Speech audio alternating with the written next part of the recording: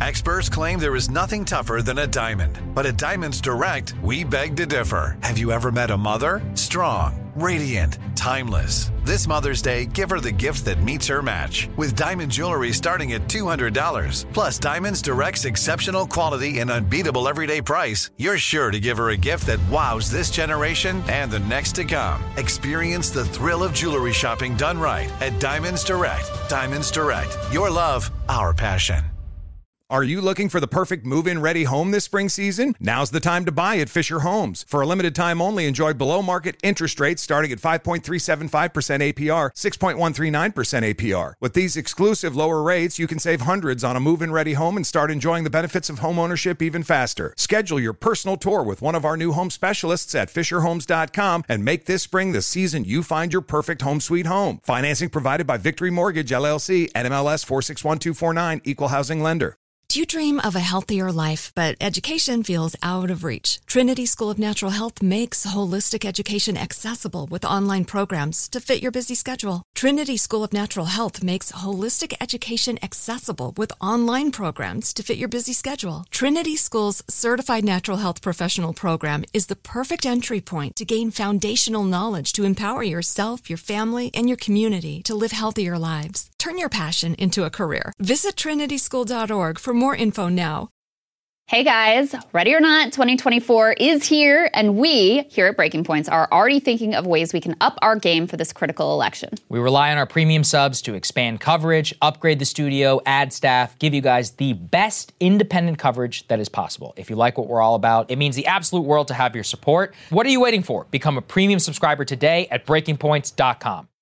Well, welcome to Counterpoints Friday. It's been sort of an earthquake of a day, of a 24-hour period in Washington, D.C. There's so much to get to. House Republicans are announcing first what they'll be doing in a new Congress now that they have officially won back the House of Representatives with a slim margin. Nancy Pelosi announced her retirement. We have so much to get to. Ryan, you were writing your book this week. I was. I also took a break to write a little bit for The Intercept as well. But yes, so You'll have to catch me up a little bit. I don't want to spoil anything. Yeah, don't spoil it. I heard Nancy Pelosi did something. We're just going to do this, and you're going to learn about the news of the week because he was holed up in a cabin, basically. Right. Unfortunately, the cabin had internet access, so I followed everything really closely. I pictured you with a quill. I wish. Just a quill, dipping it in ink on parchment. Actually, just animal hide. You had killed the animals and needed their hides for paper. There was a wood stove, so that was fun. That's pretty close. Well, let's start then with House Republicans. We got James Comer here. We've got Comer. So let's play A1, and then we're going to break down a little bit of what he said. We are releasing a report today that details what we have uncovered. We're also sending letters to the Biden administration officials and Biden family associates renewing our request for voluntary production of documents relevant to this investigation. This is an investigation of Joe Biden, the President of the United States, and why he lied to the American people about his knowledge and participation in his family's international business schemes. National security interests require the committee conduct investigation, and we will pursue all avenues that have long been ignored. Committee Republicans have uncovered evidence of federal crimes committed by and to the benefit of members of the president's family. These include conspiracy or defrauding the United States, wire fraud, conspiracy to commit wire fraud, violation of the Foreign Agents Registration Act, violations of the Foreign Corrupt Practices Act, violations of the Trafficking Victims Protection Act, tax evasion, money laundering, and conspiracy to commit money laundering.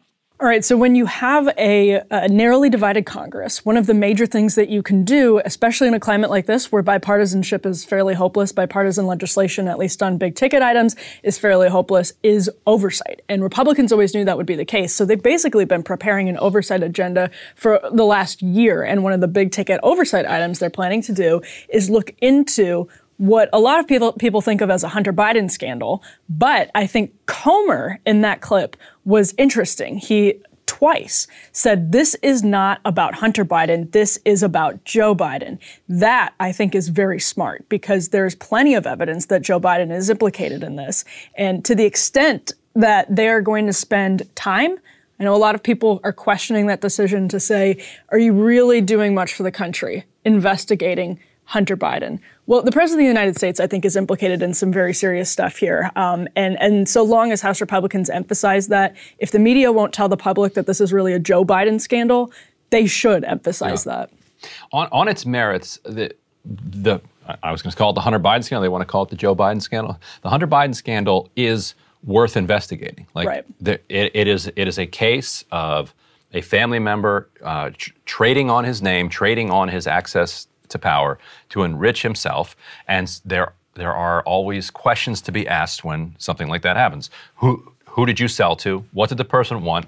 Did they get it? Was it illegal? Mm-hmm. Did it undermine U.S. national security? These are all important and interesting questions. What might they still be getting? What now? If they're still getting something, now you're all of a sudden in the realm of relevance. Mm-hmm. From a political perspective, I think this is pitching squarely to the Republican base, and so for them to come out with their first one, like there are an enormous number of investigations they could have done. Something around the pandemic. They will be something doing around that lab for leak. sure. Right, but the one that they put in the pole position is a signal of the one that they see as, the one that they're going to put the most energy behind. That is their top priority. Maybe could have been something about the Biden White House's role in juicing inflation. Maybe something about their energy policy. Like, they were hammering on energy policy. Yeah. Exactly. The reserve is all empty. Why did Biden do this purely for political gain? Can they get emails that prove, that emptied the strategic petroleum reserve just to get a better result out of the midterms? Like there would be lots of these kind of broad-based things where they could try to back up the campaign themes that they ran on and try to hit people in the middle. This is more for the conservative audience. Now, I say that as somebody who actually believes that there is merit in this stuff. Right. But just politically speaking, it's in this cul-de-sac right now. Yeah, and it's funny because I wish we could both sit here and say the primary audience for this is the American people, because it is relevant and germane to our politics that the President of the United States is. And just to be clear about the implications, I know that a lot of the people on the left, their eyes roll back into the back of their heads when they hear the name Tony Bobulinski. Tony Bobulinski has plenty of knowledge of Hunter Biden's business dealings. Anti-Polish prejudice, basically. Yes, exactly. He has plenty of knowledge of Hunter Biden's business dealings because he was involved in them, didn't really have any incentive to speak out on this, and says the 10% from the big guy that came from that laptop, from that email, was referring to Joe Biden. But that's not all the evidence we have suggesting that Joe Biden was benefiting from Hunter Biden's relationship with CEFC, among other clients of Hunter Biden. But CEFC is a Chinese energy conglomerate. He was doing business with them, presumably, while Joe Biden was vice president. He took the Air Force 2 to Beijing with Joe Biden while he was vice president. We know he was trading on the name. That much is clear. We know that he was inviting plenty of people to meet with Joe Biden while he was vice president, whether they were Mexican lobbyists, not lobbyists, whether they were Mexican clients, whether they were Ukrainian clients, whether they were Chinese clients. We know that this was intentional on Hunter Biden's behalf, and we know that Joe Biden lied about having no knowledge of any of this. So, all of that is to say, do I know whether Joe Biden is currently compromised by China? No. Do I have a lot of evidence in his China policy suggesting that he's personally getting any kickbacks or is too cozy with China? I don't know. I don't know that that's what they're going to find. What I think will be more interesting is whether Joe Biden was intentionally getting his bills paid by Hunter Biden's insane lobbying fees while he was vice president and after the time he was vice president. That's what I think's on the table. Which comes from that text message that he sent to, what was it, Ashley, his sister, who said something like, well, at least I won't take half like my dad did, or something like that. Or maybe, anyway. It's to his daughter. To his daughter. Yeah. Okay. So you know what would be an amazing move that would force the media to cover this? And here I'm giving more free consulting to the Republican Party. I love it when you do that. Get pen and paper out, because this is good stuff. If they go up tomorrow and they're like, you know what? This is a matter of principle to us. Mm-hmm. And that's why we're going to explore the role of Jared Kushner in the Trump administration. Yeah. How did Jared Kushner get a $2 billion payout within weeks? How did Steve Mnuchin get hundreds of millions of dollars within weeks of, but forget Steve Mnuchin. That's small potatoes. How did Jared Kushner get $2 billion from Mohammed bin Salman when, as Ken Klippenstein reported over at The Intercept, everybody who looked at his investment proposal was shocked at how shoddy it was. Mm-hmm. It's like, there's nothing here. Mm-hmm. And there didn't have to be anything there, because what was there was what he had already delivered and what he was going to deliver in the future. Even Saudi Arabia's investment advisors, not just the ones on Wall Street that laughed out, in Saudi Arabian investment authority advisors were like, this is crazy. This is not a good investment. They got $2 billion anyway. Why? What happened? Like, what? Just let's hold some hearings. Let's call some witnesses. And if you do that, first of all, the media would love that. But second of all, that then forces them to cover the other one. Right. Because now you look like you actually are principled. But if you are only talking about Hunter Biden, when for 4 years you had the Trump family treating the White House as a piggy bank, and you're not going to do any hearings about that, it makes it so easy for the media. And whenever I talk to people on the left about this, like Hunter Biden, they're like, what about Donald Trump Jr.? What about the Trump organization? Oh, 100%. And what about Jared Kushner? It's the same. And again, like, it's easy for you and I to sit here and say this because we're journalists, and a lot of journalists actually, I think, lack curiosity or even awareness that this is happening to the extent that it happens on the left. The Hunter Biden story is as good an example as any. But all that is to say, Republicans have Mitch McConnell as their Senate minority leader, someone who is clearly and just obviously compromised by China. So when Democrats have failed to, have any curiosity, like they investigated Trump, they overturned every single rock, throughout the courts. But they didn't really go into that financial stuff because then that would have been asking questions that might have had difficult answers on their side as well. On their side, right. Yeah, I would love answers about Jared Kushner. And there are a lot of Republicans who would privately tell you they would love answers about Jared Kushner. I think that's why the impeachment was over like the Ukraine phone call rather than the broad-based corruption. Yeah. Like, oh, okay, yeah, he did do it like 50% worse, but we kind of do it too, just a little bit more delicately. Lobbying is more sophisticatedly. This is the perfect window. Name trading, lobbying is the perfect window into the bipartisan corruption of Washington, D.C. It is absolutely equally 100% as bad on one side as it is on the other. It goes all the way to the top, and it is as bad on one side as it is on the other. There's a fundamental truth about Washington, D.C. because wherever there's money to be made, and there's money to be made with whomever has power, so as long as the American people keep voting for both Republicans and Democrats at roughly 50%, there's going to be a lot of money going to one side or the other. So I agree with you, Ryan. I think it would be great if they wanted to look into Jared Kushner, but they are so deeply tied right now to Trump. They don't want to offend Trump voters. They don't want to poke and prod. Voters don't like Kushner, do they? No, actually, they really don't. But Donald Trump would be pretty upset if congressional Republicans started looking into his son-in-law because that could come back on Ivanka Trump. I think the big guy might get a little more than 10% on that one. That big guy. I mean, there's so many big guys. It's like we're in casino. The Democratic big guy selling himself short, probably. Yeah. So let's move on to Nancy Pelosi. This is an earthquake in Washington, D.C. Really, I mean, people knew it was coming, but weren't sure. It was one of those times in the news cycle, I felt today, where genuinely nobody knew how it was going to shake out. It kind of felt old school, whereas in the age of social media, there's so much dripping and dripping that you kind of get a good inclination of what's going to happen before it happens. But this time, Nancy Pelosi came out today and said she was stepping down from her leadership position, but remaining in Congress. Let's take a look at B1. My friends, no matter what title you all, my colleagues, have bestowed upon me, Speaker, Leader, Whip, there is no greater official honor for me than to stand on this floor and to speak for the people of San Francisco. This I will continue to do as a member of the House, speaking for the people of San Francisco, serving the great state of California, and defending our Constitution. And with great confidence in our caucus, I will not seek re-election to Democratic leadership in the next Congress. For me, the hour's come for a new generation to lead the Democratic caucus that I so deeply respect. So she's stepping down from leadership, but she's going to remain in Congress representing San Francisco. So she'll sort of maybe to be able to mentor the new leadership that's coming up behind her. But charitable. What you were saying about the people didn't quite know, people expected but didn't quite know, reminded me of 2010. Though after Democrats got wiped out in the Tea Party wave of 2010, so that's the first time that she loses her speakership, the entire city's wondering, is she going to stick around?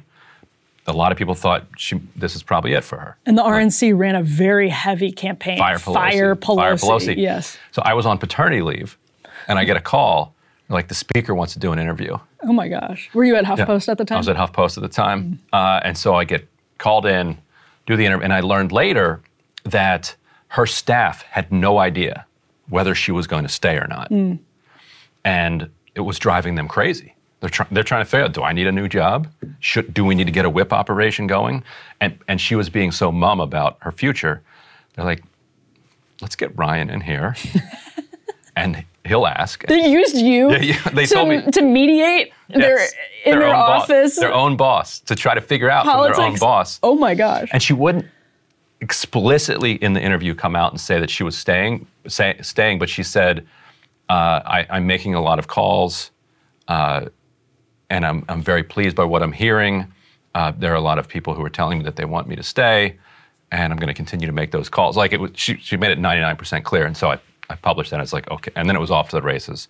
She locked down support very, very quickly. It was only years later I learned that they literally had no idea what she was going to do, and the only way they could think to find out, because she just wouldn't say, was let's bring a reporter in here. You're the best person I could think of to ask about the legacy of Nancy Pelosi, because you've covered this from, I think, a genuinely fair vantage point, as opposed to the press really has always loved Nancy Pelosi. Does she get tough treatment sometimes? Yes, but if for evidence, read Molly Ball's book on how that's a great example of how the press in general treats Nancy Pelosi. Your experiences over the course of the last couple decades, Pelosi-wise, looking back now, she's stepping down. What's the legacy of Nancy Pelosi? Well, I mean, Obamacare would be her legacy, I think, because that's the thing that she salvaged from complete wreckage. It's so great how we got the public option. Well, she did get it through the House, actually. That's right, she did. But the fact that she used to do interviews with me, despite the fact that the Huffington Post was constantly kind of hammering her, shows the kind of amoral power player that she was, that people misunderstand how you get access in Washington. Access comes from power and from forcing people to have to talk to you, rather than from being nice to them. Because if you're nice to them, then they don't have to talk to you anyway, because you're just going to be nice to them anyway. Right. Or it comes from the staff needing to know whether or not she's going to run. But so there's this myth about Nancy Pelosi that she was a housewife. She's from Baltimore. Her dad was a mayor. She's a housewife.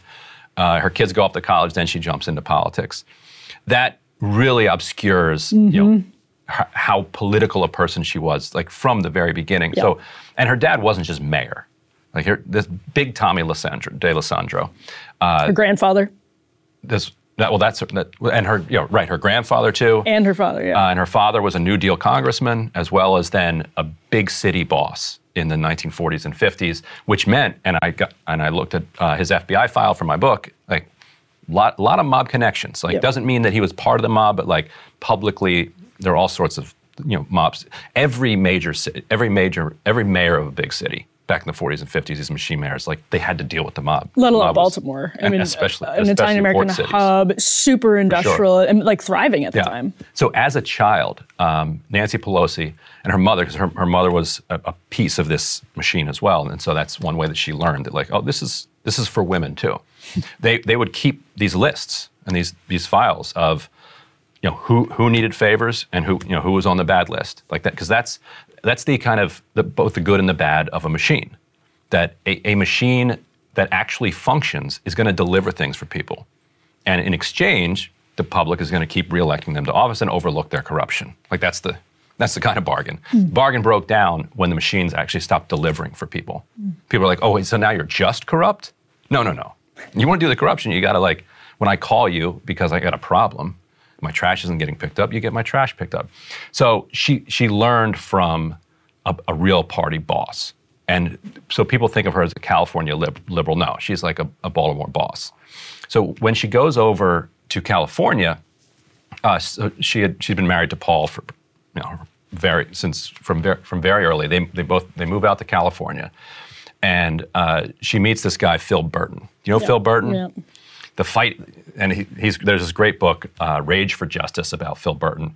Just an incredible figure. He died young in 1983. Had he lived, I think the Democratic Party is a little bit different in the 80s and 90s. He probably would have been Speaker of the House. So they meet, and he sees this mansion that she lives in. What could we do with this? And he's like, this would be an incredible place for fundraisers. Right. She's like, you got it. And so she starts, by the 1970s, fundraising and meeting all of these power players. And Phil Burton, most powerful man in California at the time, rises to become one of the most powerful Democrats and calls himself a fighting liberal. What he means by that is he's kind of cutthroat, but he's also progressive. Mm-hmm. He basically pioneered gerrymandering. It goes back a couple hundred years, but he's the one that really brought it to scale. Didn't Elbridge Gerry? Yeah.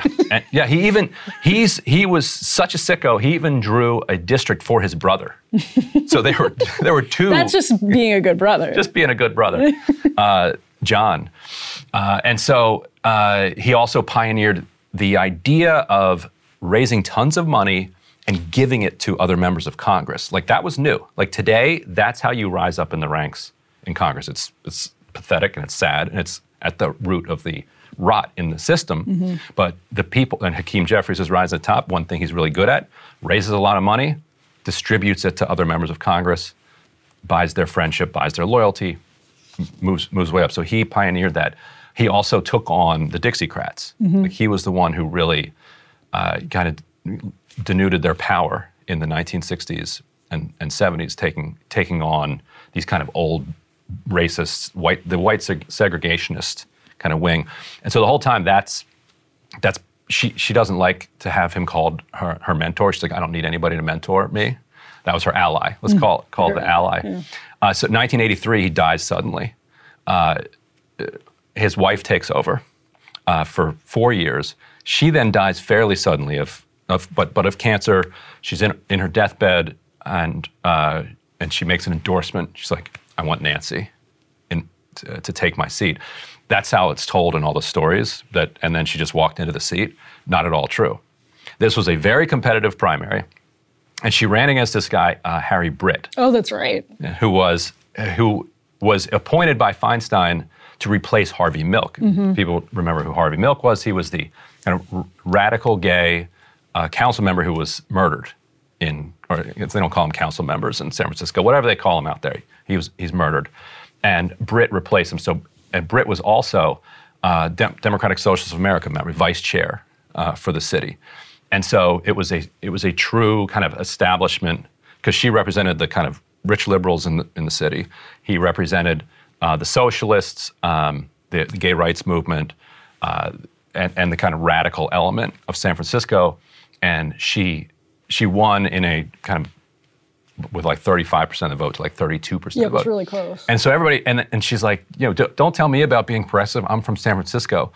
And what people didn't understand is you won by beating the left. Mm-hmm. And so she's been fighting the left while also understanding it, because she's from San Francisco. I was going to say, I think the most interesting thing about Nancy Pelosi is in the tension that you mentioned earlier, where you said people think of her as a San Francisco liberal, but she's a Baltimore Democrat. And I think what's most interesting about her is that she's both. She started as one and really became the other. And she has if you're on the left, to her credit, she has been ahead of the curve on certain things that progressives champion. She knows where the political winds are blowing. And I think she also has fairly socially progressive values. It's a different story on other things, but socially progressive values. And that's, I think, one of the most interesting through lines of Nancy Pelosi's career, is that she, in terms of her legacy, and there will be buildings named after her in this city, believe me, and it'll happen soon, I'm sure, but she put muscle, even when she didn't want to, because she knew where her bread was buttered and the political winds were blowing. She put muscle behind some progressive causes in Washington, D.C. Oh, for sure, yeah.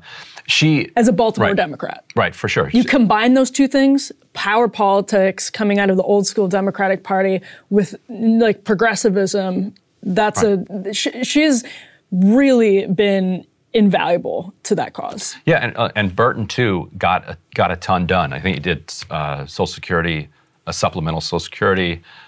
You look through his list of accomplishments, minimum wage, like a ton of like really big stuff that he was able to get through by being this like really cutthroat Machiavellian power player who remembers like who has done what. Yeah. Pelosi just has this steel trap of a memory, and members would say that that nothing would get past her. Like, so you'd be in some meeting, and she'd be like, "Oh, hey, Donna, yeah, you voted on that prescription drug amendment in Energy and Commerce a couple weeks ago, and that was an interesting vote." And they're like, "You were what? Like how are you even watching? Like how do you remember that? Like 435 members, 40 Democrats, like thousands of votes being cast every week. You're like, how? Like they felt like they could not get away with anything. And workaholism is something that is an underappreciated trait. Like she basically never slept and was just constantly on the phone, either browbeating or whispering sweet nothings or just making sure that she had everything in a row. We all laugh about how funny it's going to be to watch Kevin McCarthy kind of manage this conference with just a handful of votes. She had like a 3-vote majority for a lot of this, and it wasn't even that funny. It was just like, just had everybody in line. Here's another interesting thing. So Hakeem Jeffries is set to, it looks like, we'll get into this, but is set to... You want to move to Hakeem Jeffries and the Democrats? Yeah, let's talk about Hakeem Jeffries. So we can put B, I think this is B4 up on the screen. It's a tweet from Jake Sherman of Punchbowl. Clyburn ends up assistant Democrat leader. This is all, again, like with all of these sort of dominoes falling, this is an earthquake in Democratic politics. This is a huge shakeup. Steny Hoyer, Nancy Pelosi's longtime love-hate relationship with Steny Hoyer goes back years and years. They dated. They went on a date in the 1950s. You couldn't write it. They interned for the same senator, Maryland senator. You couldn't write that stuff. Yeah, both Marylanders. And they have been a little hostile to each other since then. He was elected in like 81. She was elected in 87. And she was always sort of usurping him. Yeah. Right. And this goes back decades. Love to know what happened on the date because she's... You should have asked her about that. Well, hopefully I'll get another interview. Good. Well, that's your first question. But she doesn't answer. She does not entertain questions about that. Yeah, I'm sure she doesn't. But so all that is to say, Hakeem Jeffries she won't even confirm that a date happened. That's like that's just Washington lore. All right. Well, we do know they interned together, and they have beef. Yeah. Well, you can sort of fill in the blank there. So the thing about Nancy Pelosi, and I heard this described actually by Philip Wegman, who just before we started talking here was on Special Report and mentioned that Nancy Pelosi, quote, had bent the institution to her will. And coming in, when you have new leadership coming in, they saw what Nancy Pelosi has done in the House over the last half decade, just this most recent this most recent tenure of Speaker. And she absolutely has bent the institution to her will. She got rid of the motion to vacate, which is very controversial among Republicans right now. Recommit, right? Vacate is the one that almost got Boehner.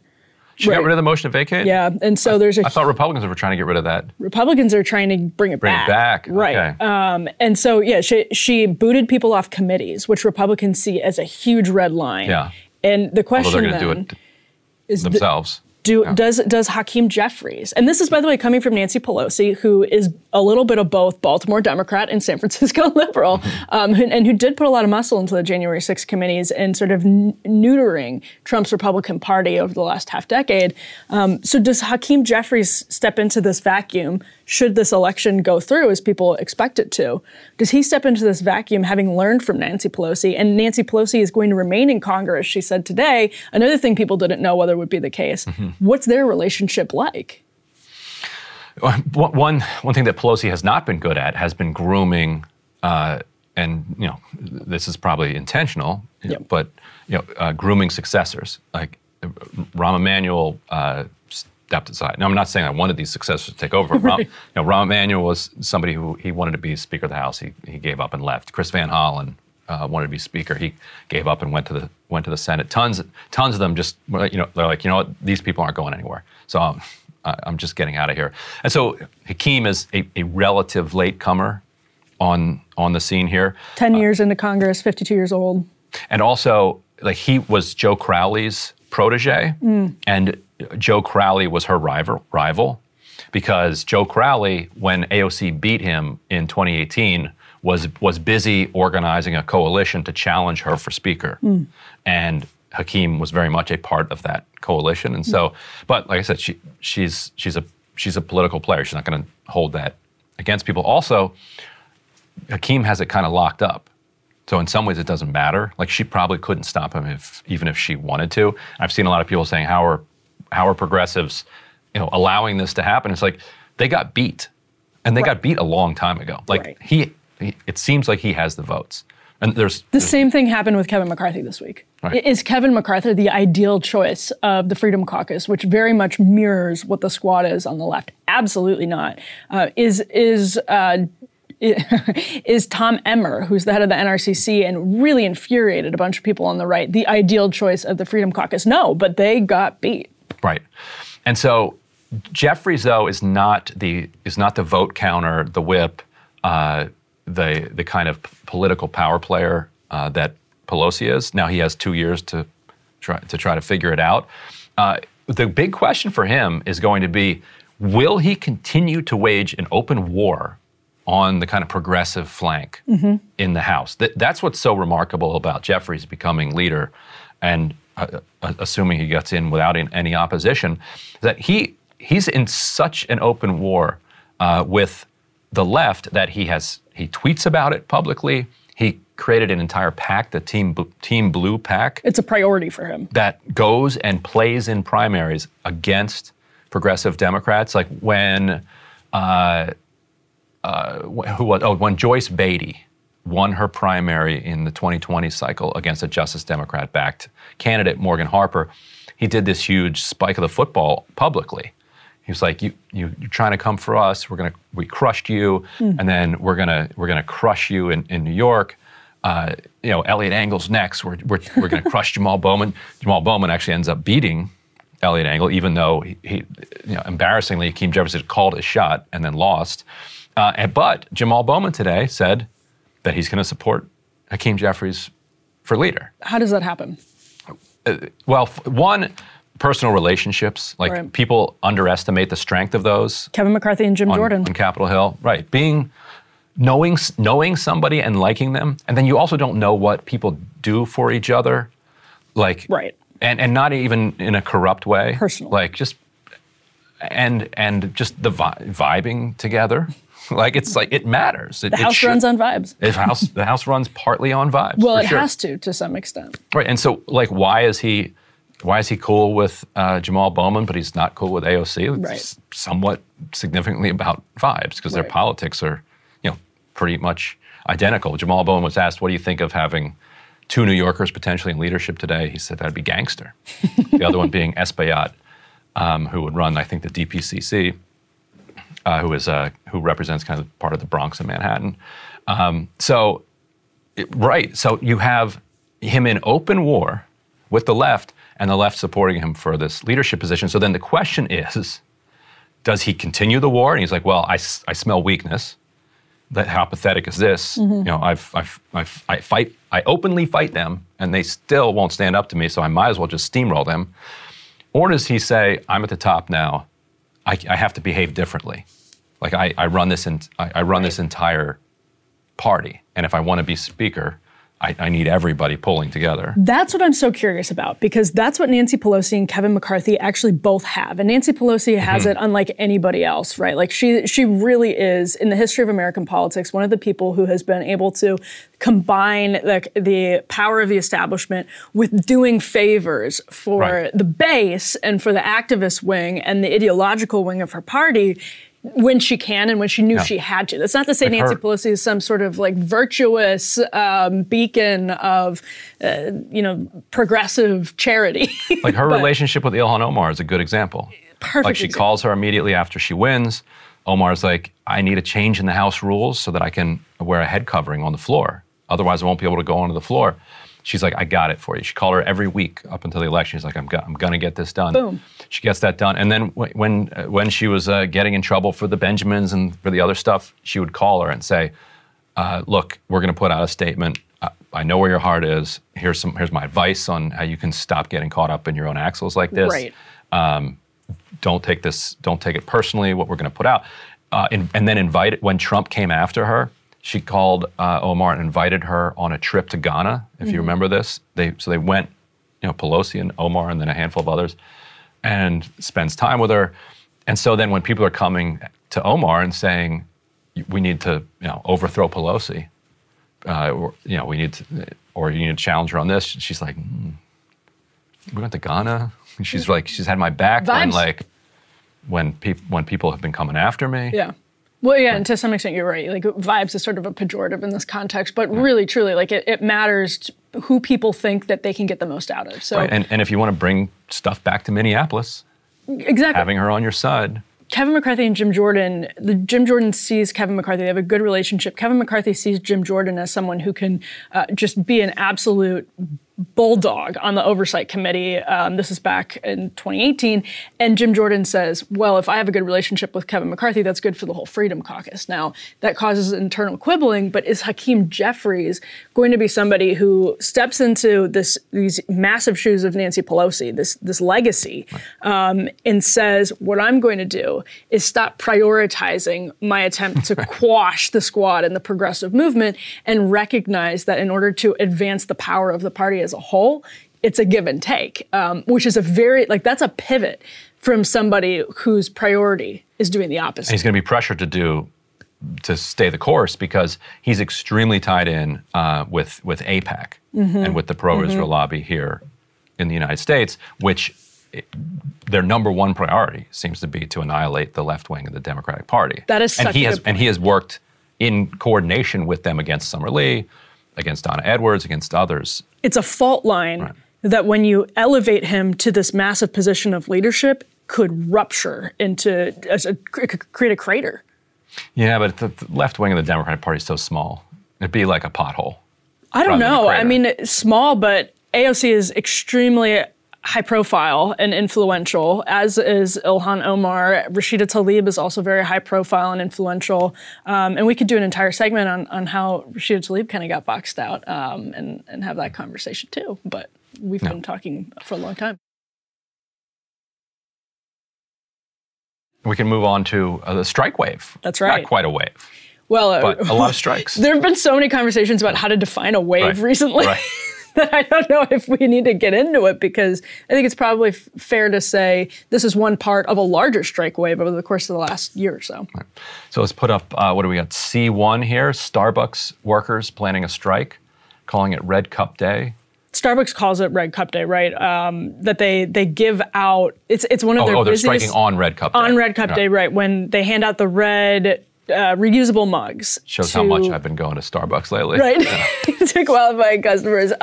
So it's one of the busiest days of the year, and this is... 111 stores. Yeah, it's a lot of stores, and obviously this is part of a bigger thing that Starbucks has been dealing with, again, for a little over a year, probably 18 months, and Howard Schultz actually stepped back into the role as head of Starbucks after sort of flirting with a run for presidency. Right, that's right. Going on the Goop podcast with Gwyneth Paltrow.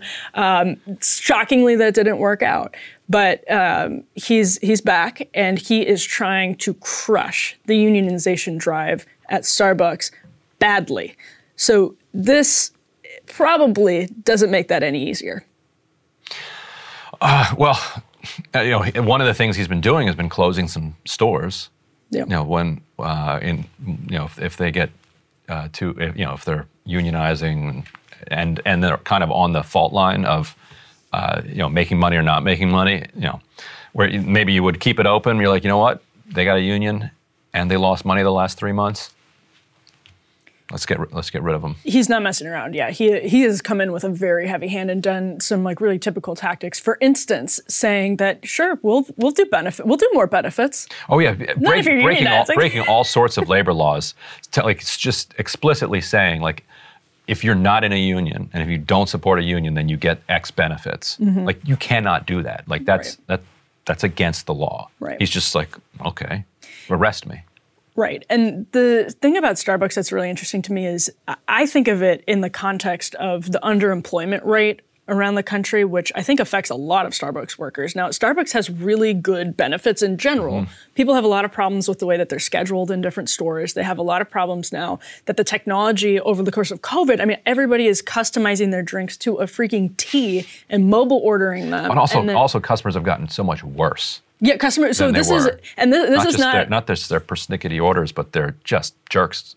Right. This is not Ryan and I just messing around. This is like the Washington Post followed Howard Schultz around on a tour of all of these different locations. And these big themes kept emerging when he was talking to workers. Customers have gotten worse. It's impossible for us to make these drinks as customized and as quickly. So he said, all right, we can get some more machines that'll help you do this faster, and it'll be easier for everyone, and you can spend more time talking to customers and getting to know them is actually a thing he said, because his original vision for Starbucks was that it would be kind of a community hub, that it would be this calming oasis and a real sort of espresso experience. He was inspired by the cafes of Italy to bring that to the United States, and if you walk in near local Starbucks, I don't know if you experience that depending on where you are anymore, but he has really pulled out of the all the stops to quash the unionization. But his workers, I mean, again, like he offers tuition, he offers health care, but there are still so many problems. And I think it's indicative of how hard it is in the sort of way that people our age, you're an older millennial technically, right? I think I'm Gen X. You're Gen X. Okay. So Gen X. That counts, though. Yeah. So young Gen X and millennials have been conditioned to see their sort of career pathways and what that looks like when you're 25 and in a really bad situation. It looks like getting screamed at, dealing with, as Howard Schultz says, I don't think we're going to be able to keep our bathrooms open. That's a huge complaint that workers have. I always reference the Jacobin story that said we're being asked to function as untrained social workers. I mean, that's a huge, huge concern. Right. Yeah, and I think people just want to feel a sense of dignity while they're at work, and that's the thing that is, I think, really driving the unionization campaigns. I think they don't feel like they have protections too. If a customer complains, like let's lose you mess up a drink order.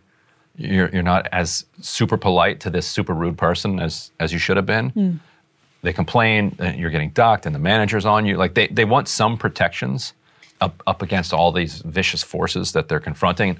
Because like you said, people are still doing all of their online orders that they were doing during the pandemic, but people are also coming into the store, yet you have the same number of workers. So how's that work? I would love to know what Howard Schultz is like, how closely, and Starbucks in general, thinks about the ingredients that it uses in their food. And this is like industry wide. It wouldn't just be singling out Starbucks, but a huge reason that the American people are miserable is because of, frankly, what they're eating, like period. And that's a huge role is played in that by the executives who make these decisions. And Howard Schultz, I say that because in the Washington Post profile of him that was published last month, it's really interesting. He wants to turn all of the blame around from Starbucks to the culture at large. And there's absolutely truth that it's getting harder and harder to work in the service industry in this country that we're all a part of, and in this culture that we're all a part of that is increasingly miserable. And again, that's not just us sitting in this nice studio and saying it. There's statistics that back up the fact that our happiness has been going down. Arthur Brooks has put these statistics together, and you should go check them out. So it's, of course, going to get harder and harder for people in the service industry to exist in the service industry. And one of the ways that corporate executives can start dealing with that, they're just tinkering around the edges. That's all they want to do. They want to quash the unionization, throw some more like superficial benefits people's way, and not deal with any of the fundamental issues, because that would be a serious blow to their bottom line. God forbid. Right, and anybody who's watching this who works in the service industry understands that. They don't need us telling them that. But if you don't work in it, stop taking your frustration out on people at Starbucks, at restaurants, don't do it. Well, and that's the thing. They don't want to hear it either. Like they're not your problem. Right. And people are people are just stressed in the country, and that's what Howard Schultz came away from this listening tour with. And we can just quickly pop C2 up on the screen because I think it's relevant too, especially in that kind of broader context. 48,000 California academic workers strike for higher wages. So this is grad students all over California that are striking. They say they're making and actually you see right there, we make about $23,000 a year. This is a quote from the story, and that's unlivable in many parts of California. That's from one of a graduate student in the history department at UC Santa Barbara who was talking to Al Jazeera. That person is the recording secretary for the Santa Barbara branch of the UAW, and that's one of the unions representing the academic workers, which, that's how that works out. But in this context, Ryan, you've probably covered a decent amount of grad student unionization drives. I was actually in one. Oh, you are? Yes. All right. So what do you make of this? This is, that's like we said, tens of thousands of people in California right now. Yeah, I went to University of Maryland for grad school, and we had an organizing drive. It ultimately failed, but I had, I think, 98% card signers in my school. I was in the public policy school, so I was proud of that. It was a lot of fun, because you could see how the different graduate students would respond to you. Like when I would be organizing history grad students, I'd be getting a history of the labor union. If I was in the philosophy department, I'd be getting, what is a union? What is solidarity? Like just sign what a card. What is work? When I was in chemistry, any of the sciences, the math, I would just explain it to them, and they'd be like, "Oh, like more power, better wages, more protection." Okay. Yes. Right. The math works out. Yeah. The numbers. Yes. They're like, yes, we're for that. All you basically had to do, it would take 5 minutes on the hard sciences, chem side, all of that. The literature people, the philosophers, just impossible. Just absolutely impossible. Right. Public policy, they're like, yeah, fine. Yeah, sure.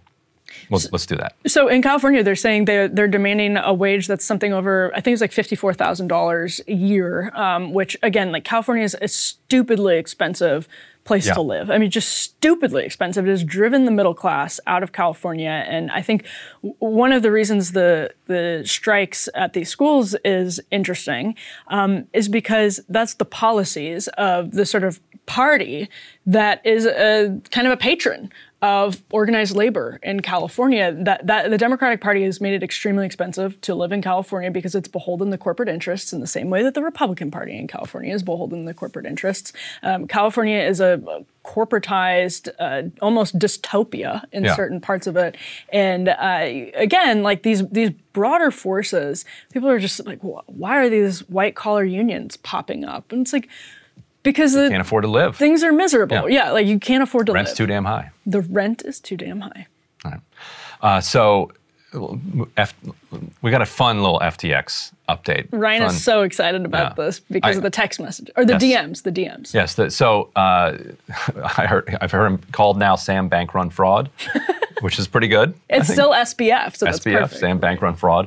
The former CEO of FTX did an interview with a reporter at Vox, which he was funding a Future Perfect, Future Something, section of Vox. We can put D1 up on the screen. The reporter was so the reporter DM'd him to I had this up here to Kelsey Piper. And the part that I wanted to focus on, the entire text exchange that she publishes is just absolutely extraordinary. This is a guy who is sitting in a beanbag in the Bahamas, just incriminating himself all up and down, like just in an incredible way. But he also indicted all of society with this one exchange. And so she's asking him about his effective altruism and all of the like good works and all the talk that he was doing about making the world a better place and just wanting the best for everybody. It's really what he's all about. And she starts making money to give away money. That's the effective altruism. And she starts to see that she's like, so wait, so was all of this just a front? And he's like, yeah, it was a front. And then she asks him, she says, you were really good at talking about ethics for someone who kind of saw it as all a game with winners and losers. And then he writes back, yeah, he. I had to be. It's what reputations are made of to some extent. I feel bad for those who get effed by it, by this dumb game we woke Westerners play where we say all the right shibboleths and so everyone likes us. Shut the hell up, dude. Seriously, because that's... Don't you want him exposing this? No, I mean, well, yes, of course, to that, right? But like, it is so incredibly shameless because he's also like exposing the people who aren't in on it, right? So how many times did the media... In fact, he's actually still scheduled to speak at a New York Times event this month for like top thinkers, which I'm going to talk about in my monologue. But that's what's amazing, right, is he understands what he was doing and he's exposing himself as being completely shameless. But the media was covering him as though he was on the cover of Fortune, as though he was he was being talked of as J.P. Morgan, this guy that was snatching up all the feelings and just like organizing and helping everyone save the industry, basically. And here he is saying these text messages, F regulators, they make everything worse. They don't protect customers at all. And so, yeah, at the end of the day, he's exposing that it's basically all about money. It's a smokescreen to make more and more and more money. But we were told for how long that if you disagreed with effective altruism and what did he say in the West, the shibboleths that we all have to abide by, which in this case is the full pantheon of like cultural leftism that you couldn't say a word against in 2020. If you did say a word against it, you were a bigot. You were a bad person. You weren't just a political disagreement. You were a bad person. And there were billions of dollars built on the back of that effort. And it has gone a long way towards just utterly destroying the country. So while it's somewhat gratifying to watch him crumble, it's also just profoundly sad. And he's also an idiot. Do you know how many? Do you know how many FDIC insured bank accounts have gone bust since the FDIC was created? Like zero. Like nobody who had money in an FDIC insured account since it was created after the New Deal, during the New Deal, has lost a single penny. So what do you mean regulators don't protect customers? Like, it's just idiotic. Like, well, you know that his father helped Elizabeth Warren write a tax bill. Like, he comes from a family of people who are politically involved. And I think that's where he got a lot of his cachet. His mother's Barbara Fried, and then obviously his dad is Bankman. And both of them, in their own right, are very well respected kind of rock star academics, because academia is this weird hierarchical place too. Where you can rise up to like rock star status, and they had. The poignant part about this last quote here, though, is by this dumb game we woke Westerners play where we say all the right shibboleths and so everyone likes us. His parents are effective altruists. Yes. Like they're the ones who taught him these shibboleths, and that part at the end where he says everyone likes us, I thought of his parents and him just being a child, wanting the approval and love of his parents, so he speaks this like language that they've taught him. And then that was the first time I ever kind of like felt like some pity on a human level. It's like, wow, what a in your life, what a wounded ever in my life. No, but for him, right? What a wounded child. I thought when he said that of Elizabeth Holmes. Immediately, I thought of Elizabeth Holmes. And actually, another thing you can still see on the New York Times website for this Deal Book Summit that, Andrew Ross Sorkin has been involved with for years, they brag about some of their former speakers, and one of them is Adam Newman.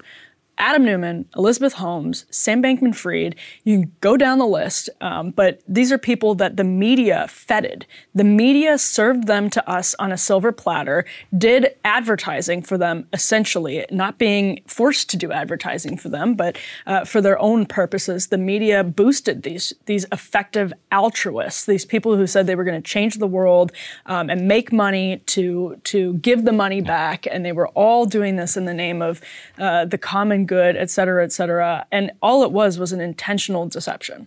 That's it. And effective altruism is an attempt to justify inequality, to say that the inequality exists, but it's a good thing because it's shepherding all of these resources to these people who have proven by the way that they have fought and clawed their way to the top that they are the most effective and the smartest people in society, and that they then have this obligation to distribute the money around, rather than we should collectively come together and say, you know what, how about a much higher tax rate for these billionaires? And so they would say, actually, no, you need more. The billionaires like me need more money because I am going to be so good at distributing it. He actually distributed, or I don't know if we've gotten any of it, he distributed some of it to The Intercept. Yes. We take foundation money. And he's got a foundation. It was relatively new. I don't even know if the first check cleared. Before the whole thing just crumbled. Just completely crumbled and blows up. Yeah. So I assume that's not coming. Well, it's a good example also, though, because I don't think he expected to exert any pressure over The Intercept's coverage of crypto. I think. Or Vox's coverage of crypto, but I think I wonder. So I think, what the foundation focused on like pandemic stuff, and so what they did is they were like, you guys are doing great work on the NIH, on EcoHealth Alliance, on LabLeak, on pandemic stuff. Here's extra money to continue doing that sort of work. So I think the people that the foundation hires to go spend this money, they actually care about this, and they want that to happen.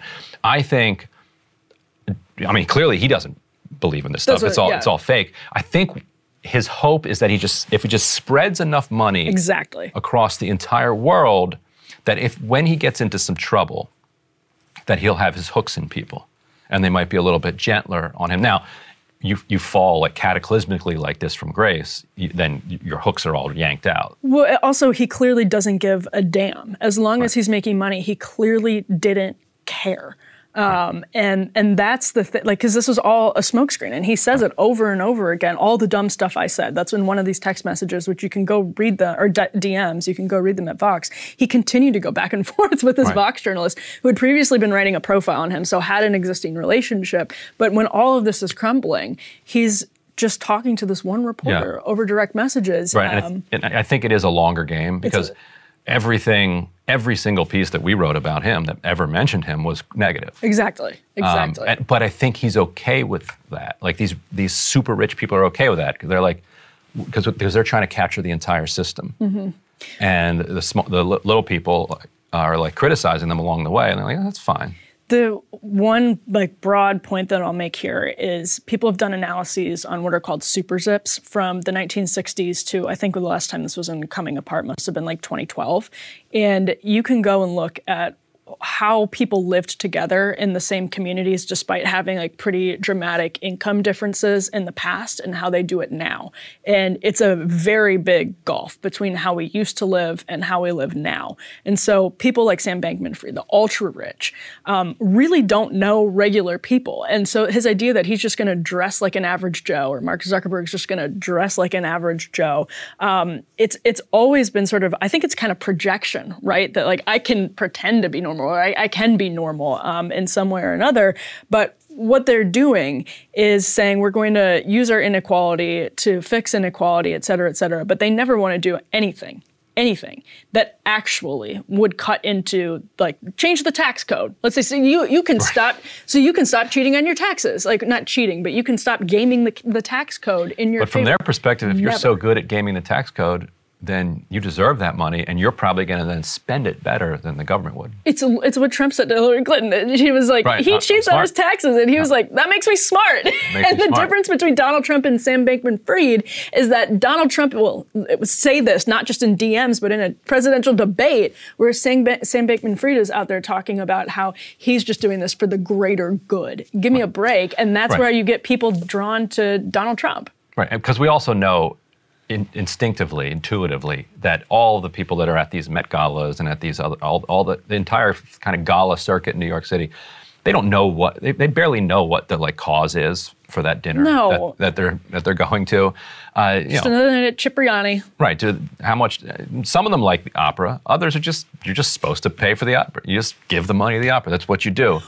This is one of the first where he just says it outright. The best example. It was just a front. The best example of that is the Black Lives Matter Global Foundation, which if you are somebody who is a donor of multi-millions of dollars, you would pause before giving that group money because they were opaque in ways that were sketchy from the very beginning, and that has now all crumbled. But they raked in tens of millions of dollars from people like Sam Bankman-Fried. I don't know if he gave specifically, but in 2020... I don't think he was rich enough by then. He just, and that's the other reason he got so much media coverage. He was like, nobody buys a Bitcoin, turns it into $30 billion like overnight. Yeah. So the media's just going to be fascinated by that. And they're like, oh, and your parents are famous? Fascinated, but also like very favorable to it in a creepy, and you're giving money way to Democrats? Yeah, the one. And against progressive, like that's the thing. A lot of his money that he was spending for Democrats was in primaries against progressive Democrats. And Stoller has pointed out that his business partner was giving big to Republicans too. So this idea that it was just all a Dem grift, I think, is a little off the mark. Although he definitely gave a lot of money to Democrats. But the point is, like, he does, like, it's a virtue. This millions and millions of dollars that empowered, I think, some destructive forces in our culture was a smoke smokescreen for corporatists to make an F ton of money, basically. Great. Now that we've established that, let's move on to the DHS. This is an interesting story that actually hasn't got a ton of pickup. We can put the first element up on the screen. That's for this E1. One. It's from Gizmodo, which did a long report on another report that was released by, or made public by Senator Ron Wyden recently. And this is the headline: Homeland Security admits it tried to manufacture fake terrorists for Trump. I think that oversells the story a little bit. I'm not sure that they were trying to manufacture fake terrorists so much as they were overstepping the boundaries of their authority to monitor and sort of make a bigger claim about the security threat than actually existed. And that's not to say in 2020 there was a huge security threat in Portland. There's no downplaying that. DHS, though, seems, if you read this report, which I actually did because I got here a little earlier today, which is unusual, and too early, in fact, like an hour early, and read the entire report, you see that a sort of ill-equipped DHS is monitoring protesters who are not implicated in violence in order to kind of have dossiers on people in Portland that summer.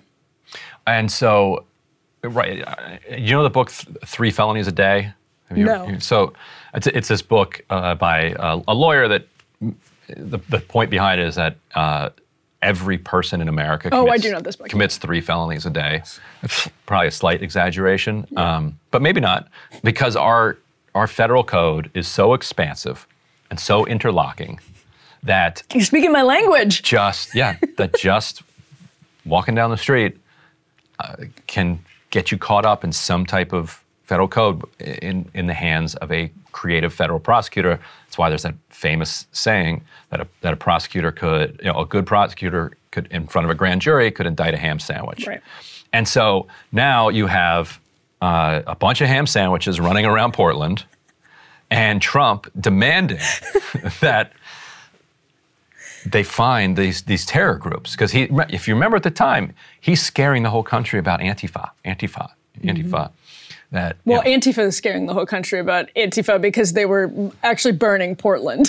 Yeah, every night, 50 to 100 of these kids would come out all dressed in black and throw bricks through the Bank of America window, and they set the mayor's building on fire. They were setting fires.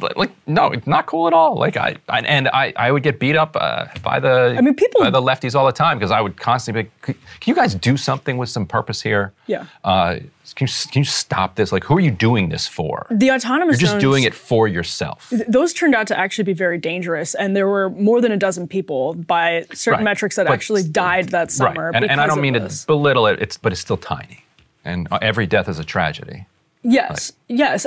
Although what we're seeing here, but it wasn't a nationwide uprising. And if you read the report, I think what we're seeing. I disagree with that because it hits. Okay, well, for that month. That wasn't Antifa. They were at the things. And what's frustrating about this is the same thing actually that we see across intelligence communities. And again, the intelligence community grift is a bipartisan one. We talked about that earlier in the show with lobbying, but it's the same thing. A lot of the people in the intelligence community that abuse their power, they're both Democrats and Republicans. I think we've seen it more from people who tend to be Democrats in the last couple of years than what was on display during the Bush administration. And some Republicans were not open to hearing about how these were actual abuses of power. One of the things we see the FBI consciously involved in right now is expanding the definitions and expanding the scope of inquiries in order to implicate more and more people, in order to monitor and to surveil more and more people, in order to have more power and more funding, et cetera, et cetera. What the DHS was doing here actually seems to fit that narrative pretty perfectly. So how has the right been responding to this? Nothing. I mean, I haven't heard anything about it. And maybe that's because first of all, we know one. That's because there's double standards, obviously. But secondly, probably because it's a minor concern in the scope of what the intelligence community is doing right now in terms of domestic terrorists and their classifications of domestic terrorists. But people like Rand Paul, I haven't seen if he said anything about that, you would think would have concerns about this as well. Right, because that's what the right has to do if they're going to, again, going back to what we were talking about in the first block with Kushner and Hunter Biden. If you're going to complain when they surveil and call you domestic terrorists, you got to do the same when the shoe is on the other foot. Well, and this is Trump's DHS, so I think a lot of people would say, today there's too little focus on violent left-wing rioters, and still in Portland, for example, and so et cetera, et cetera. That's what. That's for the hear. cops. The cops are just on strike out there.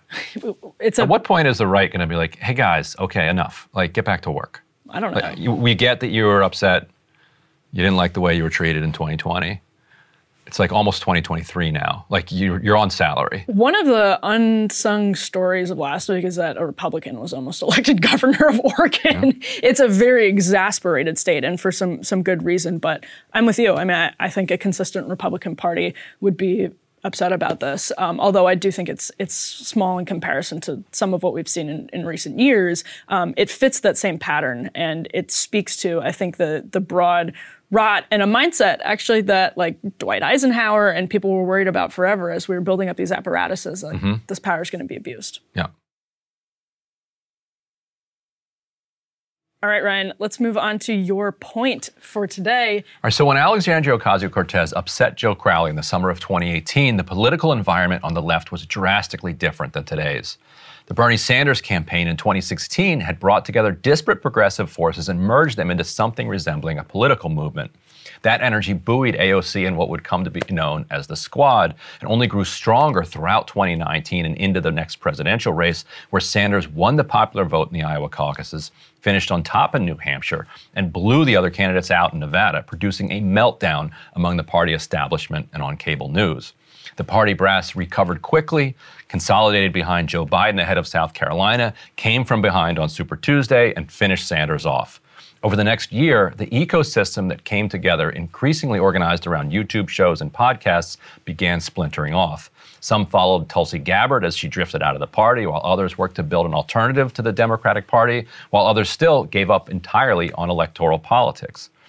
So at the start of her career, Twitter was a place where Ocasio-Cortez could be seen to be leading an army of supporters, but often today, it seems more like she's fighting off an army of critics from the left. Others in the progressive ecosystem who still support Ocasio-Cortez complain that she hasn't invested heavily enough in building infrastructure or supporting candidates early enough for it to matter. So I asked her about her relationship with the left in a recent interview for the Intercept podcast, Deconstructed, and here's the first clip of it.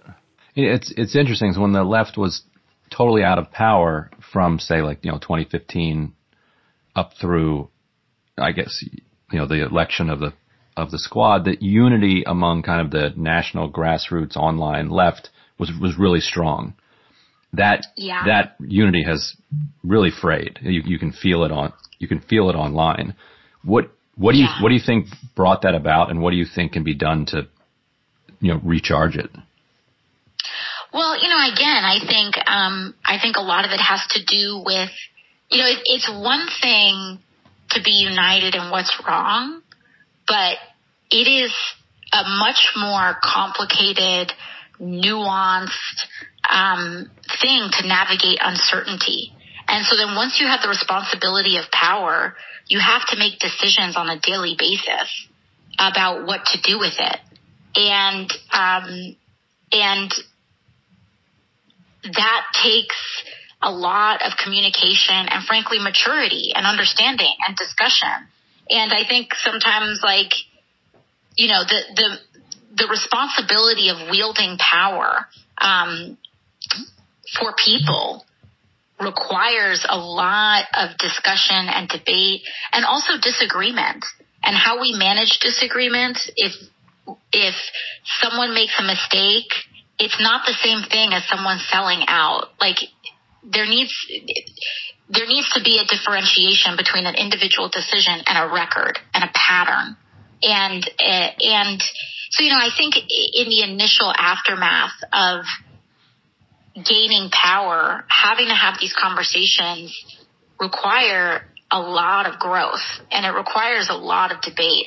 And I think sometimes it's very easy to turn on each other and have people turn on each other, and oftentimes mistake a disagreement with malintent or lack of character. And so I think that's kind of what we saw for a little bit.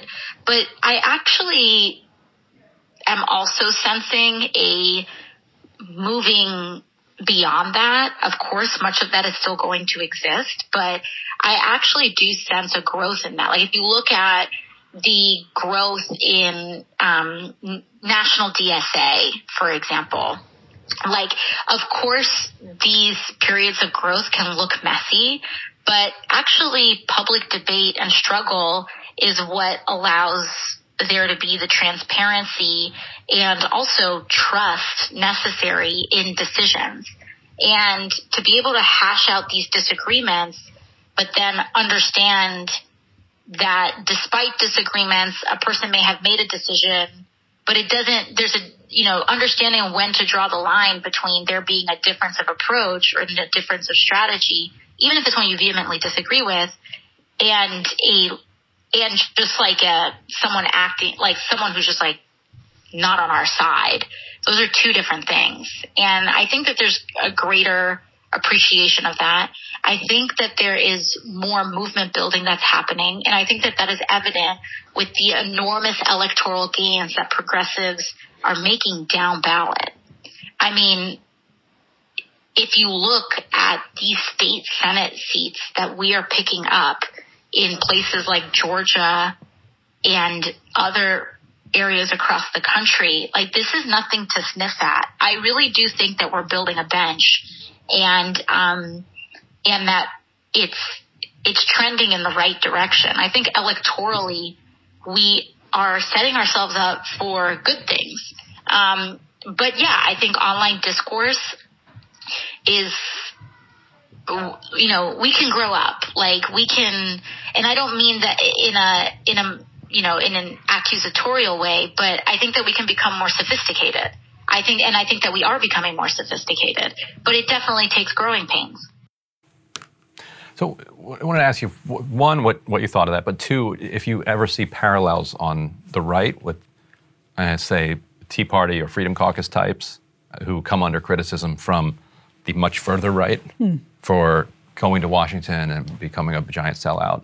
How do they handle those criticisms? Yeah, there are definitely parallels there, but I thought that was really interesting because it sounded almost cathartic for her to have that conversation with a reporter, because it's something that I think she really desperately wants people to understand, that when you get to Washington, she's repeatedly saying, and you have the responsibility of power, and you have to on a daily basis make decisions for the country and for your constituents, it changes your mindset and it changes the way that you approach some of these questions. Whereas activists genuinely, and I say this, like have the luxury of being able to have ideological purity on every bill, on every issue, because they're not the ones that are jockeying for a seat on the committee or a voice in X, Y, and Z. And I'm not saying that's the way the system's supposed to work, but it's interesting because when she said that quote, we can grow up, I thought if I were an activist on the left, I'd actually be really offended by that because the implication is that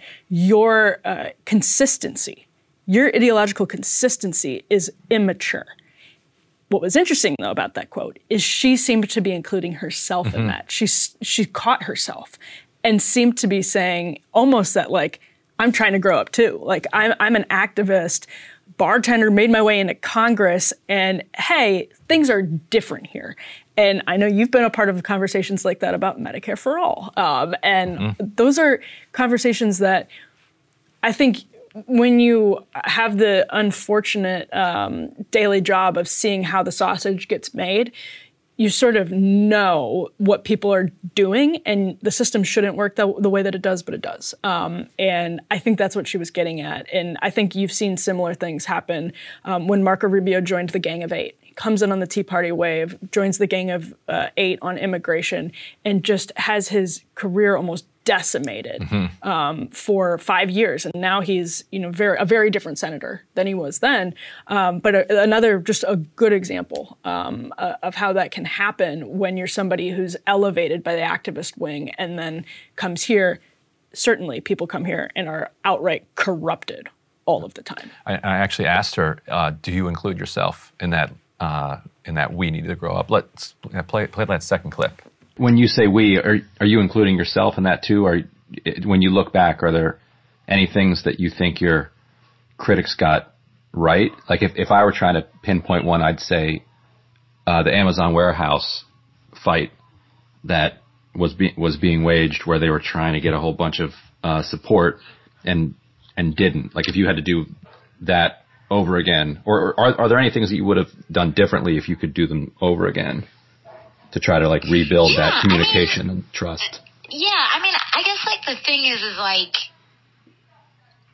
I think it's really about like intra-left relationship, right? So like, if you look at that incident, I mean, now we're all good. Like, you know what I'm saying? Like, that relationship, like, we're cool. Like, we dove in, and it wasn't just about like showing up at a press conference. Like, we have offered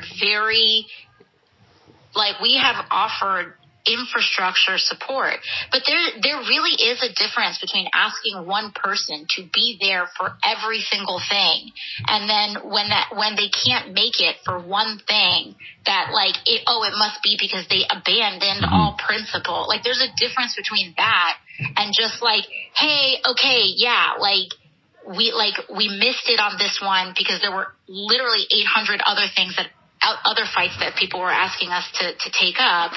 And like, okay, but you know what? We showed up and we're back together again. And actually, like, the discourse of that moment is so out of step with the reality of what played out, because we've continued to support and do everything we can to you know, make sure that we're up on that. And you know, we're good now. And so I think there's a temptation, and we have to be aware of the role that even algorithms play in this, right? Like, YouTube, Twitter, all of it is designed to make us fight with each other. Like, that is rewarded algorithmically. And so I think with the awareness of that, and it's not to say that we shouldn't ever, you know, we're better with sound criticism, but I think we really need to be grounded in strong citation and not just incitement of emotion. Like let's talk about having really thorough arguments to make each other better. Like, that's what political struggle is all about, and engaging in that, you know, with one another as a movement. I think she's right about the algorithms. We're up against a hard stop. Do you have like a 15-second thought? I just think it's fascinating. That? I mean, of course, people come here and have all kinds of issues with this, whether it's money or power or just, you know, trying to do what you think is right, which is rare. But that sounds to me like somebody who was elected in the social media generation, understands social media, and is dealing with challenges that are different than really what any other generation of Congress has dealt with. All right, well, the full interview over at Deconstructed. We're going to have more in a minute.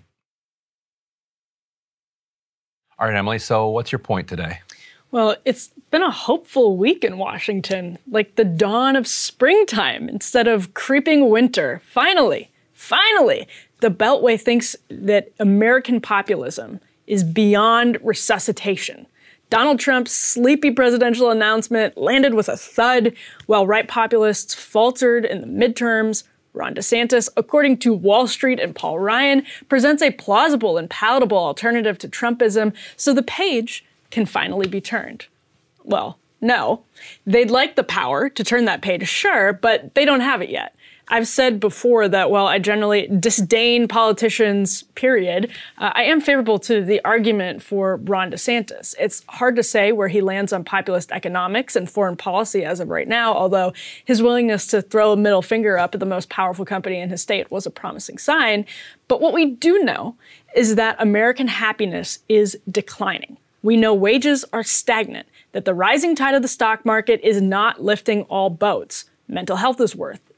Suicides are up and births are down. We know war and energy and personal technologies have us on the brink of crises. TVs are cheap and people are miserable. In other words, whether he stays or goes, populism isn't tied to the fate of Donald Trump or Blake Masters or even Bernie Sanders for that matter. It's here to stay because times are bad. Now, in the scope of human history, times should feel much better. We are freer, wealthier, and healthier and more prosperous than most people who have ever lived.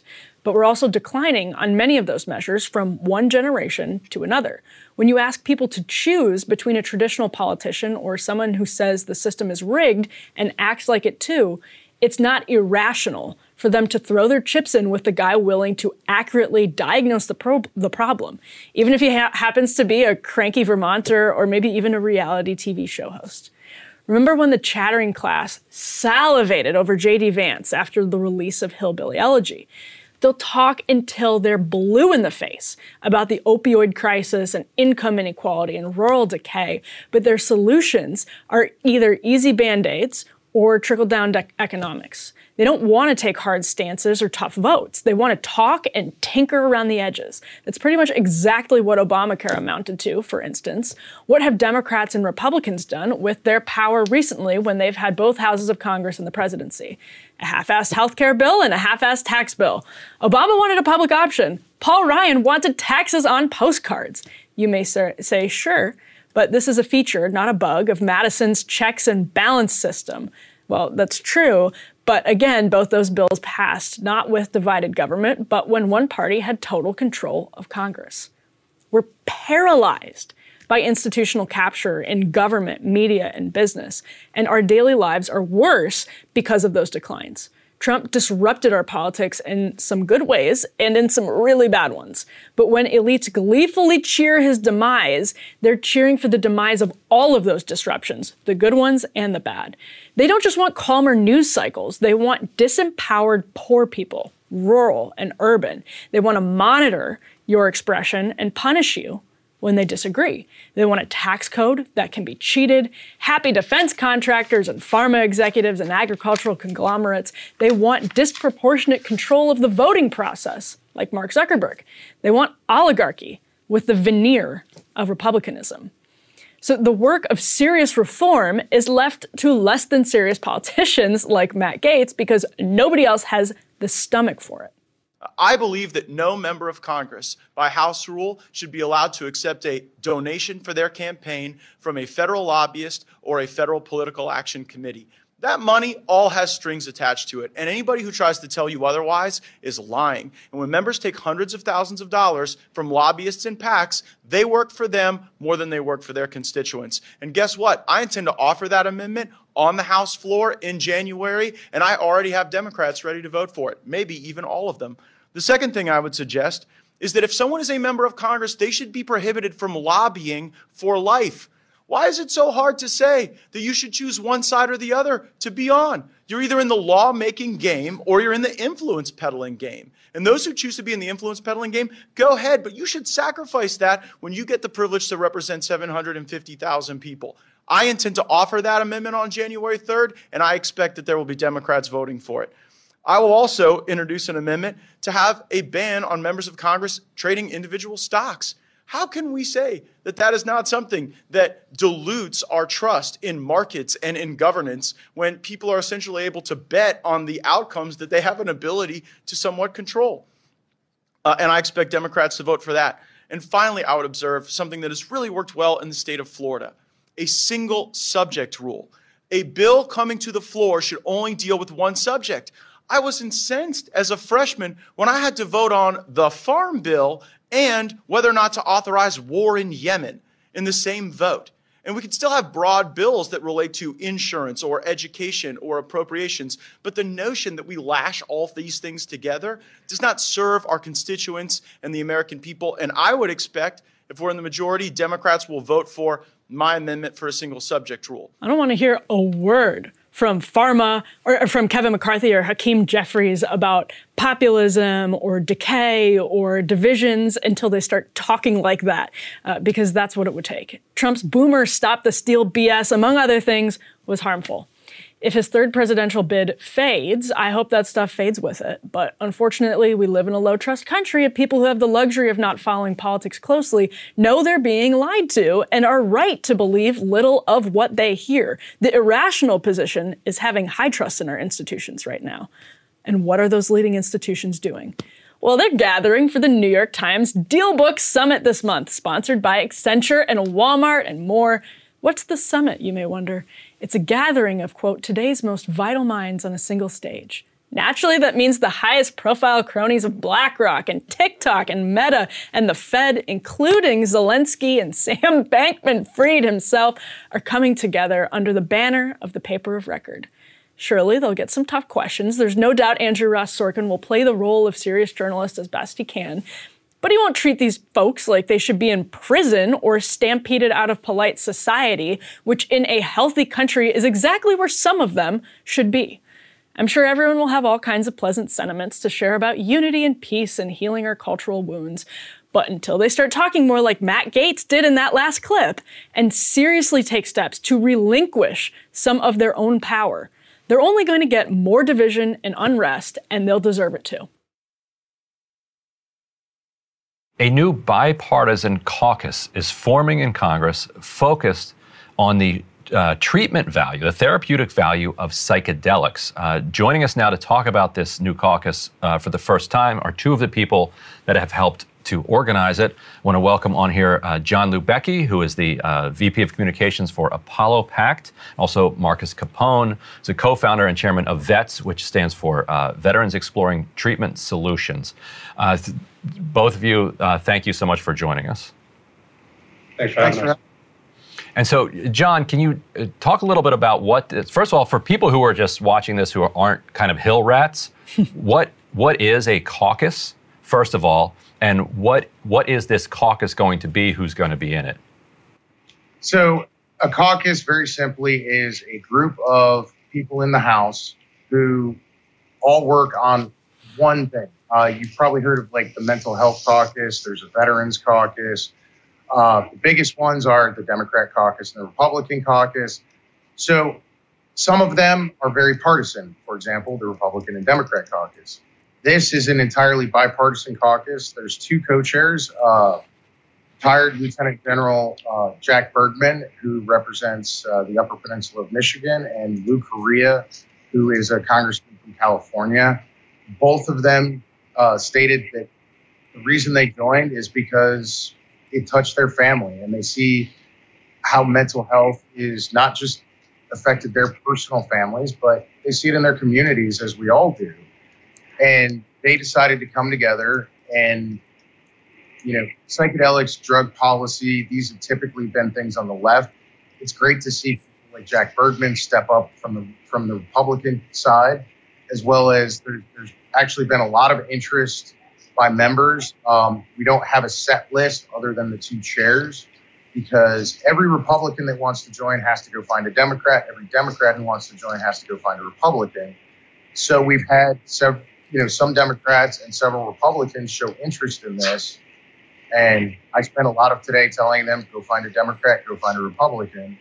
Some of the people who have shown interest is Andy Barr, Rutherford, Nancy Mace, Earl Blumenauer from the Democrat side. It's going to be interesting. And one of the best parts about this caucus is it's got a very tight focus on advancing research, funding for research, removing barriers to research, and then when that research is all done, making sure people have access to all those therapies. Yeah, Marcus, what are some of the, John just sort of got into it a little bit, but what are some of the big kind of ticket items that this caucus can help advance sort of immediately in a new Congress? We know the margin is going to be slim, which is great for bipartisan efforts, and especially great for bipartisan efforts that have specific legislative items on their agenda. So what are you most hopeful for, and what do you hope that they're looking at right away come January? Well, I think the most important thing that the public just needs to understand is that we're just trying to advance research in the field of psychedelic medicine. I think, in the 50s and 60s, psychedelics got a very bad name because these were medicines that were used as recreational drugs. We need to steer completely clear of that. These are, medicines that need to be applied with therapeutic use and medical application.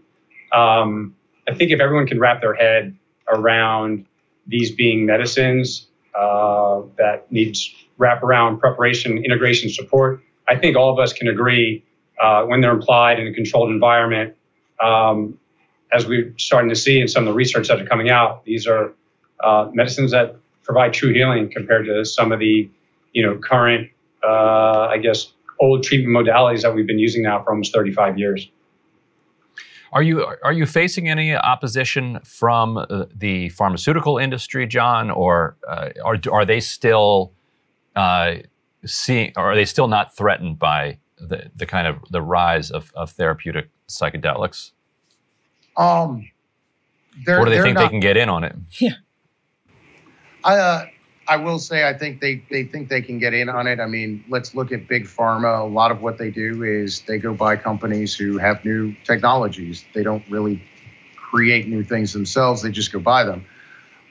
So I do think that some of these companies may eventually be bought out by a Pfizer or a Merck, especially the for-profit companies. That may not happen. They've pretty much stayed out of it. They haven't invested their capital and their lobbying time and all of this. We're not part of big pharma in any way.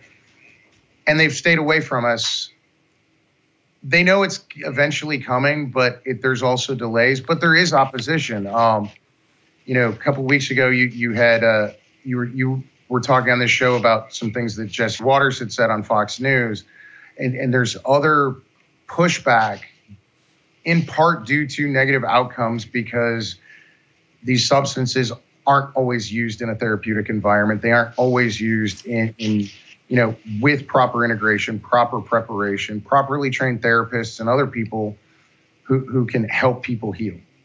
And both of you can speak to this, but I'll start with you, Marcus, how it's specifically beneficial to talk about the experience of veterans who are helped by these treatments. I mean, obviously, the evidence suggests a lot of people can benefit from these treatments, but I imagine, especially when you're going to members of Congress, being able to talk about the experience of vets has to be a powerful tool for advancing that cause more broadly.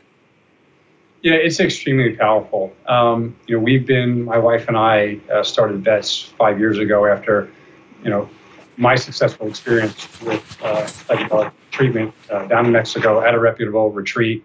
I had been on from that moment, I'd say 7 years straight of antidepressants. And at one point I was taking up to 10 prescription medicines to include medicines to focus, Nuvigil and Provigil, and antidepressants, SSRIs, SNRIs, medicine to go to sleep. The day I'd say the week that I went to this retreat, I haven't touched an antidepressant or another pharmaceutical now in 5 years. The healing was so profound, we felt really necessary that we had to pay it forward to my community, the SEAL community that was coming back from 20 years of sustained combat.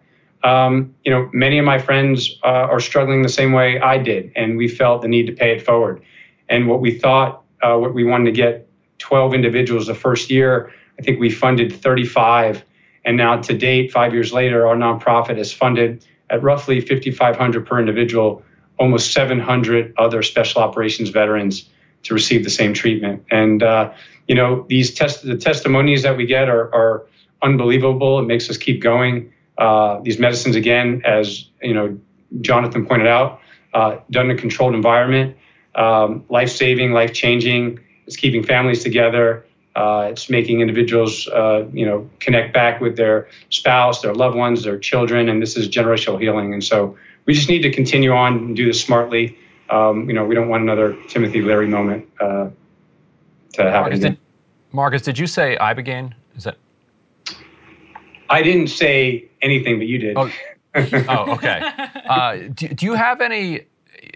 If people are, you have to do this in Mexico or somewhere else. You can't do this in the United States. It's legal.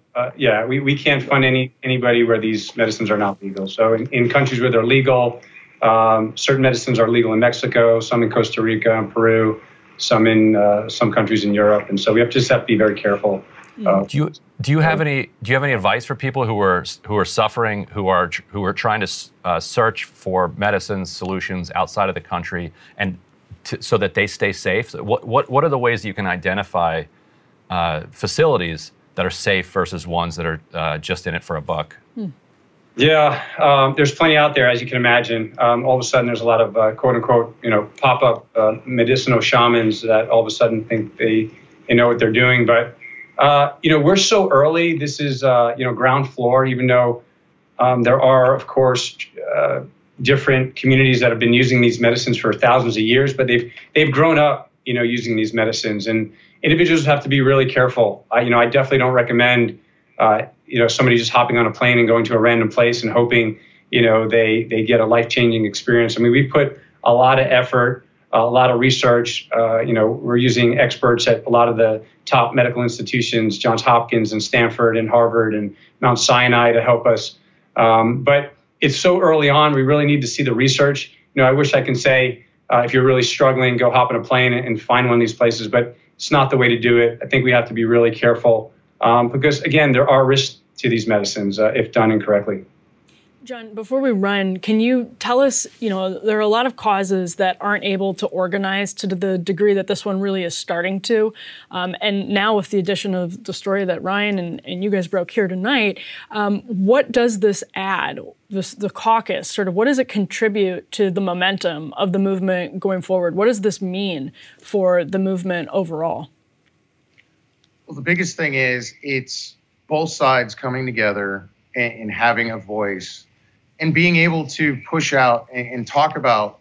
One of the things I know the caucus is planning on is 4 briefings next year on various topics involving psychedelics to inform all members of Congress. There'll eventually be legislation and amendments and other things. The biggest thing is this is the left and the right coming together saying, look, medical shows this amazing potential to change lives. We need to get the research done, get the answers we need, and get people the help they need. Then we can deal with some of the other larger questions on spiritual use and other things. But this prevents things from going off the rails the way they did in the 70s that led to a backlash and all these things being made illegal and unavailable and unresearchable. Having a caucus, led by people like Lou Correa and Jack Bergman, with what they bring to the table, as well as some of these other people who have shown interest. It's the way to keep things on the straight and narrow and preventing, as Marcus said, a Timothy Leary moment where everything goes off the rails. Everybody says, nope, stop it.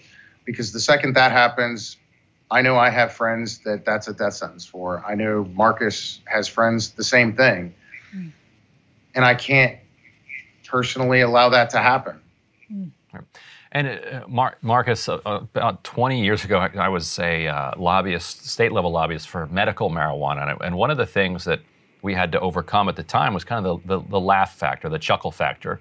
Like people didn't really take it seriously. Today, so many people know so many people who are cancer patients and others who are seriously benefiting from it. That's no longer an obstacle for those policy advances. What kind of familiarity with the therapeutic value of psychedelics are you finding when you talk to people on the Hill? I'm curious both when it comes to staffers, but also when it comes to members of Congress. Have they heard enough about it yet from people close to them that they're taking it seriously, or are you more often just getting jokes? Yeah, it's a great question. Definitely don't. I don't want to get in cannabis. I don't really, I don't understand the cannabis fight, but I do understand the psychedelic medicine fight. We're seeing things across the board. So we are seeing individuals that have been hearing about the research. We definitely know there's a lot of staffers, I think, because they're younger and they might be connected to individuals that have been, have attended these retreats or have done, say, ketamine-assisted psychotherapy here in the States that is, being used legally off-label in clinics.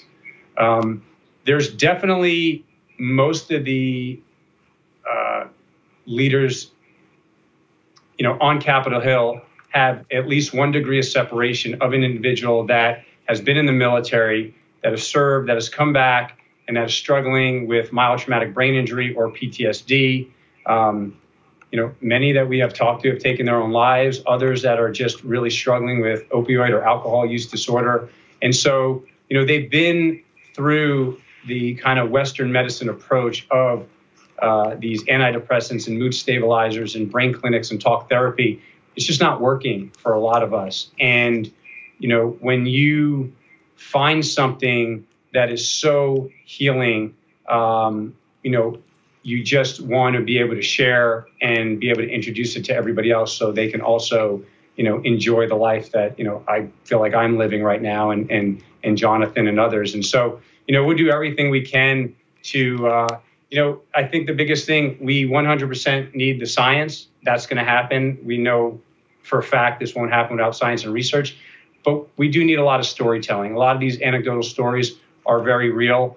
My wife and I every day receive text messages and emails and say, hey, you saved my life, you saved my family. I don't know how much more you need than seeing those. And it kind of what keeps us going every day. And so, with the introduction of this caucus, the introduction from Dan Crenshaw with the NDAA amendment that, again, will hopefully release federal dollars to study these medicines more, I think we're on a really good track and in a really good place. And again, we just have to be careful and how we roll this out and make sure we're doing it safe and to protect everyone. Well, Marcus and John, you guys are doing the Lord's work. Thank you so much for joining us, and congratulations on the advent of this new caucus. Thank you so much. Appreciate the time tonight. Yeah, hopefully they call it Noah's Ark on the Hill. You know this, where they go 2 by 2. So if you're going to come on, if you're going to join the caucus, you have to bring a Democrat with you. And they're trying to get people who are considered to be kind of moderates, and so that it's something that gets taken seriously. Because if you could get 10, 20 folks on this caucus, like that's a swing block that can then go to McCarthy and say, look, you won our votes. Yep. Then we just want you to free up some, or just ease some of the laws that allow the funding to flow. You don't even have to.